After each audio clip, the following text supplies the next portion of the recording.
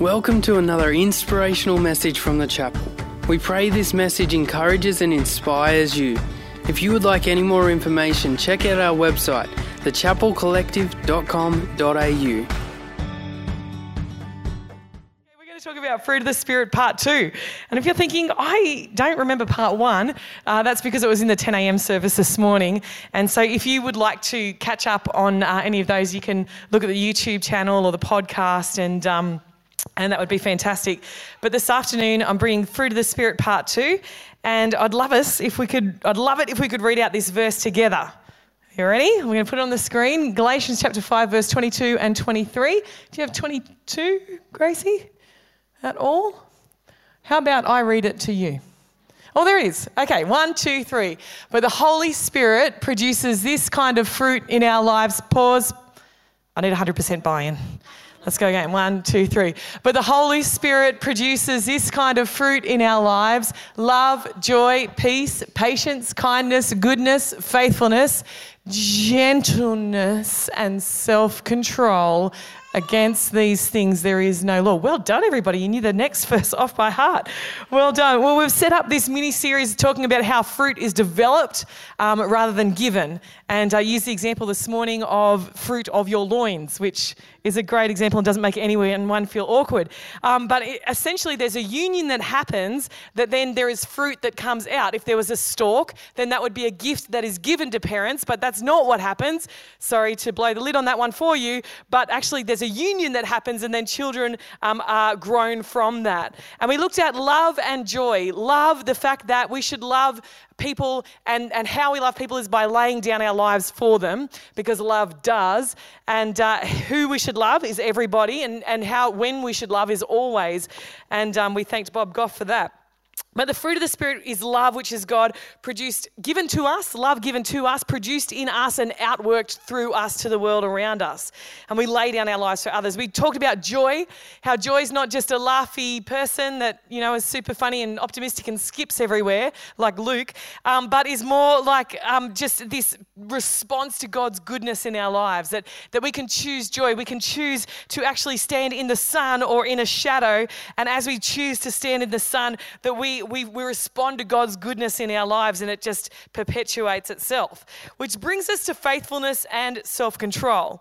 Now, I know most of you know the fruit of the Spirit off by heart, and you're like, that's not next, Bron. It's love, joy, peace, patience, kindness, goodness, faithfulness, gentleness, and self-control. And you would be right.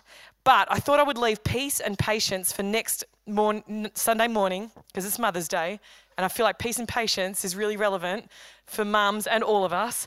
And then I thought, actually gentleness and what else was I going to do? Self-control next Sunday PM, because I feel like that's a trait that mums need as well, but also all of us. And so today we're going to cover kindness and goodness and maybe faith. We'll see how we go. So kindness. What does kindness look like to you?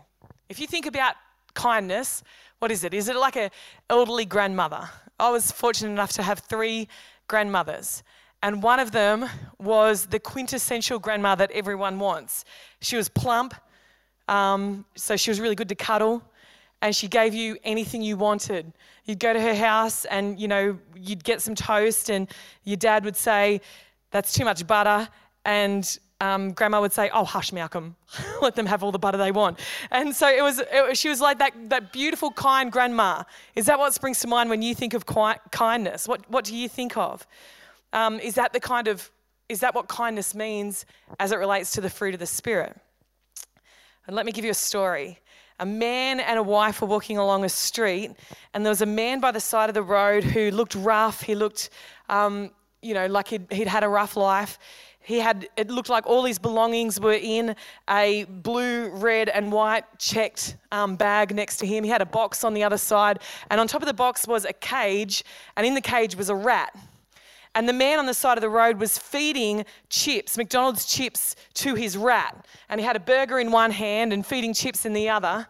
And as they walked past, the wife looked at him in utter disdain. He looked like he was cranky anyway. He looked like he didn't want anyone to talk to him or be with him. He looked like, get away from me, and had this scowl on his face. And the woman looked at him in disdain and thought, there's no way that anyone in our country would be homeless unless it was their choice. And it's bad enough that he's homeless, but he's also keeping that disgusting, filthy animal. And she was horrified and disgusted and walked past.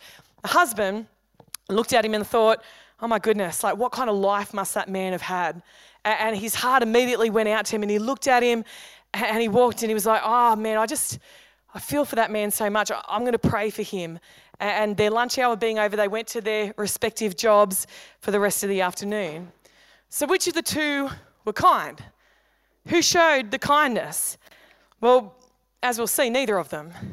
Because kindness shows. We show kindness, and kindness has to show up somehow.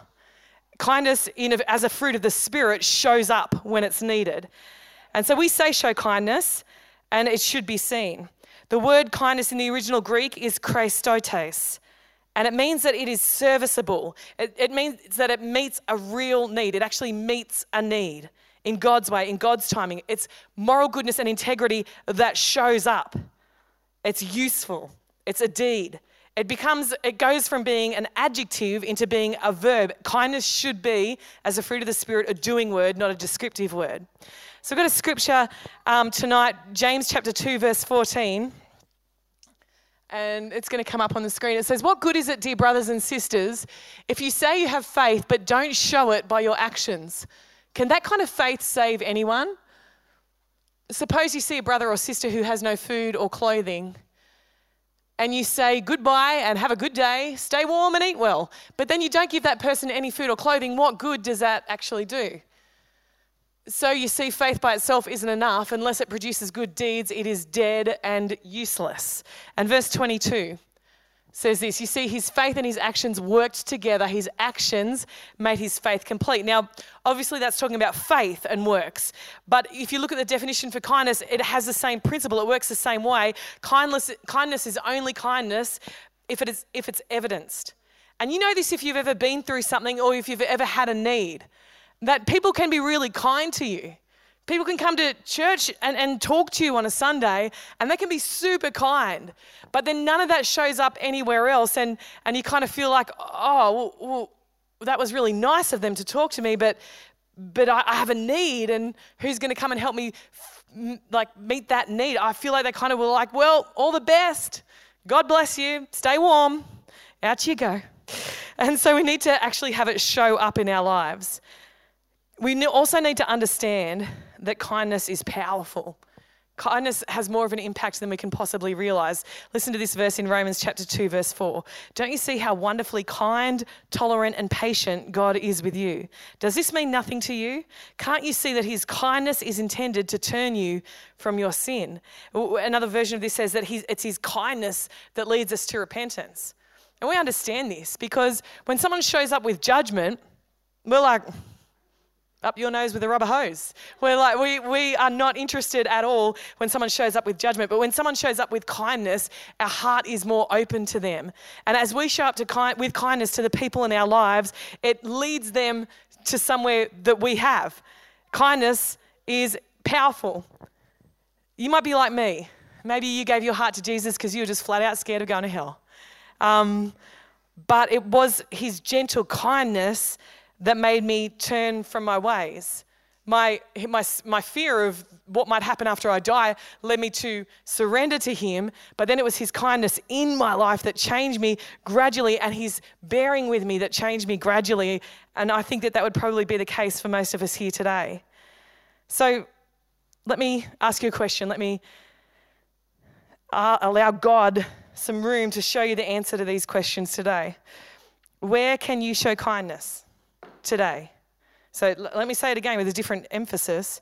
Where can you show kindness today? Where have you neglected kindness? To whom can you show kindness? And these are all very ethereal until we ask this question: how will you show kindness? Where will you allow kindness to cost you? God will put you in situations where he wants you to be kind. And so this afternoon, I wonder if we can pray this simple prayer together. It's going to come up on the screen. It says, Lord, give me the courage to see things differently and the irresistible urge to respond to what I see. And so I'm just going to give 10 seconds just between you and God. Maybe you want to pray that prayer right now.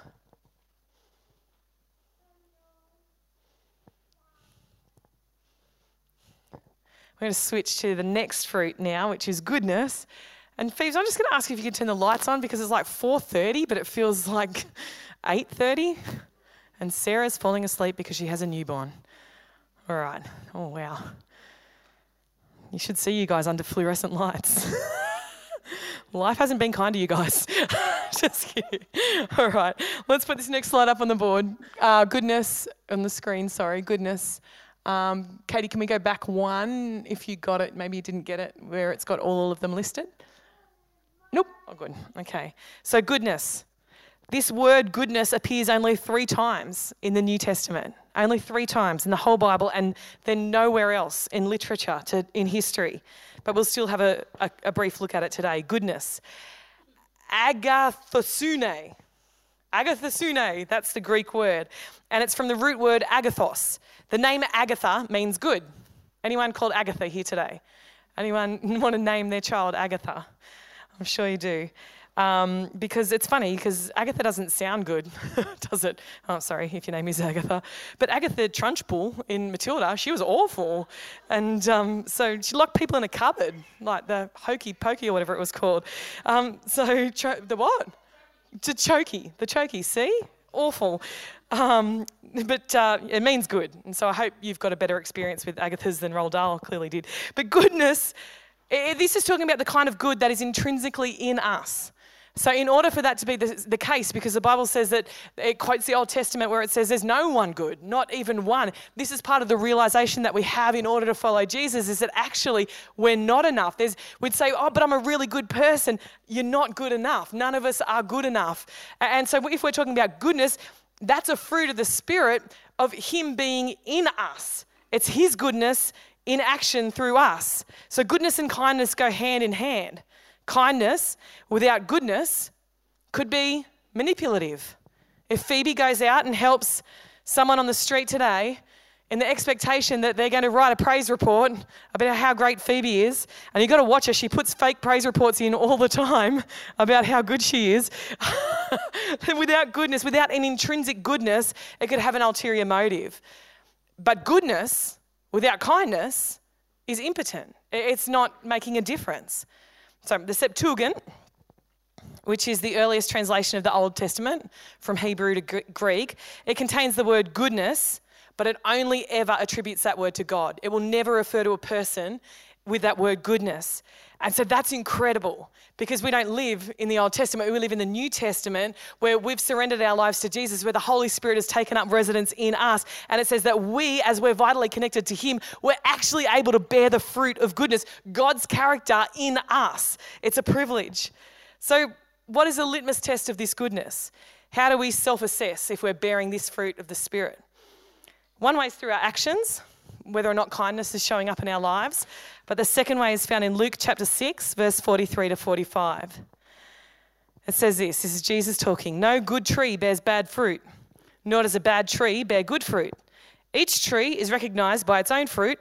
People do not pick figs from thorn bushes or grapes from briars. The good man brings good things out of the good stored up in his heart, and the evil man brings evil things out of the evil stored up in his heart, for out of the overflow of his heart, his mouth speaks. So we can see how the fruit of goodness is going on in our lives around what actually is coming out of our mouth. That's a way of testing it. Our speech will tell us what kind of fruit we're bearing. And so if you're someone that is constantly gossiping and full of negativity, or even full of profanity, or full of just dirty talk, then that is coming up out of the fruit that you're bearing and that you're producing. In the same way that a grapevine doesn't produce cat heads, though in Tamworth it probably could. Feels like everywhere in Tamworth produces cat heads. And a noxious weed doesn't produce beautiful fruit. If we're cultivating the fruit of goodness, then beautiful speech should follow. Positive speech, speech that builds people up, speech that gives life. Here is a well-known scripture. If anyone considers himself religious and yet does not keep a tight rein on his tongue, he deceives himself and his religion is worthless. Religion that God, our Father, accepts as pure and faultless is this: to look after orphans and widows in their distress and to keep oneself from being polluted by the world. It's a simple fruit-bearing test. No one really wants to be considered religious anymore, but this word means to fear God, to revere God, to consider him holy. And if we would say that we consider God holy, then that should show up in the way that we speak. And isn't it true? I don't know about you. I'm someone who's wrestled with my mouth. I wrestle with the stuff that comes out of my mouth, depending on who I'm around. When I was a teenager, it was lying and swearing. That was the biggest thing for me. When I was in my 20s, it was gossip. When I was in my 30s, it was probably under some veil of trying to do the right thing or say the right thing that was actually, not always helpful. Now that I'm 63, I'm actually excellent with my speech. But it's saying, but isn't it true that when you're willing to let something come out of your mouth that is not good, that you just lost your fear of God a little bit, that you've just lost your reverence for God a little bit? Yeah, thank you for nodding and helping me out, people. Yeah. Kindness in speech and also action. So let's make sure we get this point about our speech. James chapter 3, verse 9 to 12, it says, with the tongue we praise our Lord and Father, and with it we curse men who have been made in God's likeness. So out of the same mouth come praise and cursing. I just want to tell you that when that comes out of our mouths, when this duplicitousness comes out of our mouths, then we actually find ourselves an untrustworthy person. It's something that maybe we want to appear interesting to the people that are around us, but what ends up happening is that we find ourselves untrustworthy. People can't trust us when we're duplicitous like that. And duplicitous means like double-tongued, I guess. Yeah, that's good. Okay. My brothers, this should not be. Can both fresh water and salt water flow from the same spring? My brothers, can a fig tree bear olives or a grapevine bear figs? Neither can a salt spring produce fresh water. James is kind of reiterating what Jesus was talking about. Is your speech portraying that beautiful connection to the vine? If people were to listen to the way that you speak about your spouse, would they say, wow, that's a person who's bearing good fruit in their lives? If people were to hear you talk about your boss, would they say, wow, that's a person who's really got a control on their tongue? If people were to hear you talk about your church, about your children, would that flow from someone who's connected to God? Our speech flows out of what is intrinsically in us. But don't feel condemned if you're like, ooh, if I'm to do an inventory on what's coming out of my mouth, not good, not okay. Just use that as information. That's just information for you of, okay, there's some work to do here. Romans chapter 8 verse 1 says that there's therefore now no condemnation for those who are in Christ Jesus. So don't go all, oh man, I'm a horrible person. Just go, right, we're fixing this, Lord. I'll just submit it to you again. Thank you for the new mercies that are free for me today. Let's not feel condemned.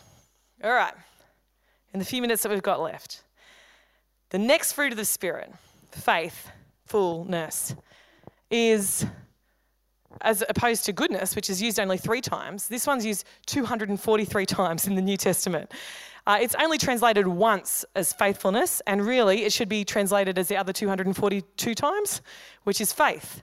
This fruit of the Spirit is faith, full of faith. And it is something that is a gift from God, but is worked in us. It's produced, it can't be produced by us.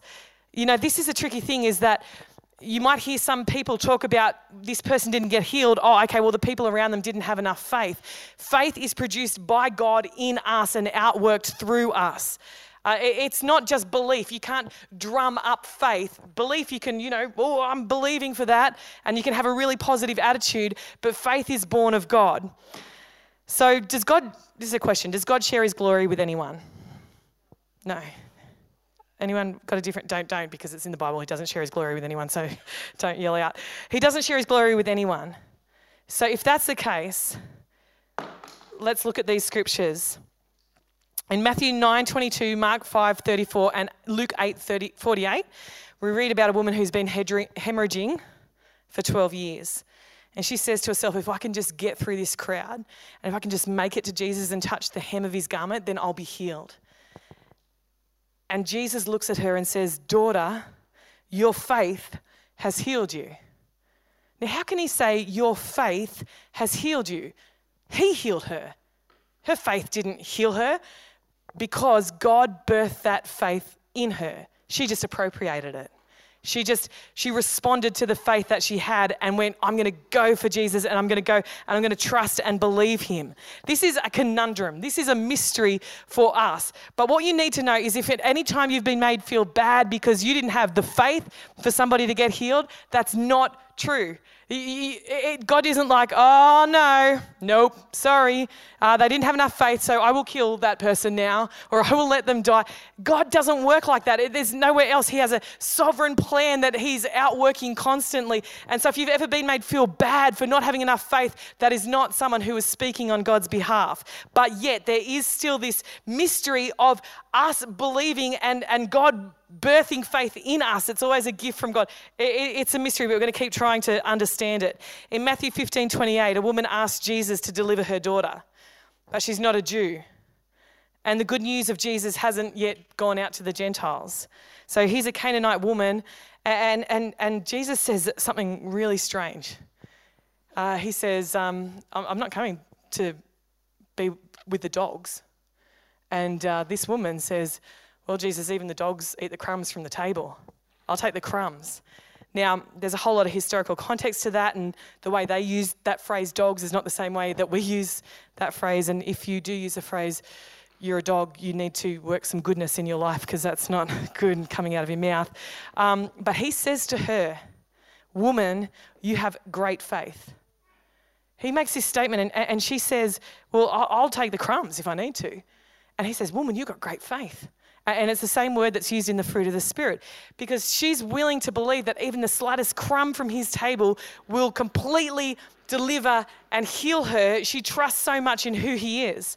Same with blind Bartimaeus. He says, your faith has healed you. And then he also says to a woman, your faith has saved you. So if you're wondering, if you're just worried about someone, a relative maybe or whatever, and they haven't prayed the sinner's prayer, and so I'm not sure if they're actually saved. If they've got the kind of faith that worships God, like sometimes we just need to blow the lid off our understanding a little bit. This woman came and she got down on the floor to a man who had been walking through the dirt in bare feet, and she anoints him, and then she wipes his feet with her hair.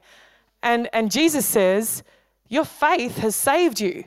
And Luke was there. And Luke said, oh, no, Jesus, she didn't pray the sinner's prayer. I did not see that hand. There was no hand. She didn't raise it. And she didn't repeat after me, so she can't possibly be saved. Let's just blow the roof off our understanding a little bit. We don't have all the answers of how Jesus saves people. You know, I think it was... No, not Nicodemus, Zacchaeus. He gave half his money to the poor, and Jesus says, today salvation has come to your house. Why? Because he had faith to respond to the good news about Jesus Christ. Jesus is impressed by faith, but he is the one who first births that faith in us. The Bible says in 1 Corinthians 12:3 that no one can say Jesus is Lord except by the Holy Spirit. So he's generating faith in us, and it's just up to us to outwork that faith. How are we going to do it? How are you going to, and it's not if you can shout loud when you pray, and it's not if you've got the faith to fast a lot longer than anyone else. That's probably just self-control, and good on you for that. But faith is something that's birthed in us, and then we just keep taking the next step to believe for something, to believe for what God calls us to believe for, to believe who he is, to believe what he said he will do, and that when we see something not happen the way that we wanted it to, that we keep believing that he will do what he said he will do. So often our faith gets rocked, doesn't it, by our experience. And so the question is, will we get up tomorrow and will we let faith arise in our heart again, and will we go again? And I wonder if Jesus were to ask you that question. Sure, experience has rocked your faith, but will you go again tomorrow? Will you get up again tomorrow? When you let faith rise in your heart again tomorrow, what would your answer be to him? So, let us pray. Let's pray for these three things: goodness, kindness, and faith. First of all, Lord, we do just ask that we would have the kind of kindness that shows up, Lord. Lord, I pray that we would adjust our schedules, Lord, that we'd adjust our way of thinking and align them to your priorities, Lord. Lord, you want us to look after ourselves. You want us to take care of ourselves. You want us to not wear ourselves out. So, Lord, I pray that this kindness that you want us to show would be a fruit of your Spirit, because that kind of fruit is sustainable, Lord. If we're operating in your ways and the way that you want us to, then, Lord, that kind of fruit is sustainable and we won't burn out. Lord, I pray, Lord, for your goodness, Lord, in our hearts. I pray that, Lord, it would start in our hearts and it would come out. And Lord, I pray when we're saying things that are dodgy, Lord, I pray that Holy Spirit would just come and remind us that that is not what you want to birth in us. Lord, I pray that we wouldn't get dragged down into condemnation and feel like we're nothing and we're terrible Christians or anything like that. But you just remind us, Lord, that we can give this another crack and have another go. Lord, let goodness arise in our hearts. Let goodness be the fruit that's cultivated in our hearts by the way that we speak, Lord. And Lord, we just pray for faith. Lord, all of us have had disappointments. All of us have thought things were going to turn out a certain way and then they haven't. So Lord, we pray that this faith would be fruit in our lives, that we would have this raised up in us, that Lord, we would exercise the muscle of faith, that we would continue to believe you for your good things to happen in our world and in this life, in Jesus' name. And Lord, we thank you for that you're willing to make this fruit happen in our lives. We look at it and go, wow, there's no way we could do that on our own. And we need you, Holy Spirit, to continue to cultivate that in our lives. We commit ourselves to you in Jesus' name. Amen. Hey again, thanks so much for joining us on this podcast. Whether you are new and exploring your faith or a follower of Jesus, there's a next step for you.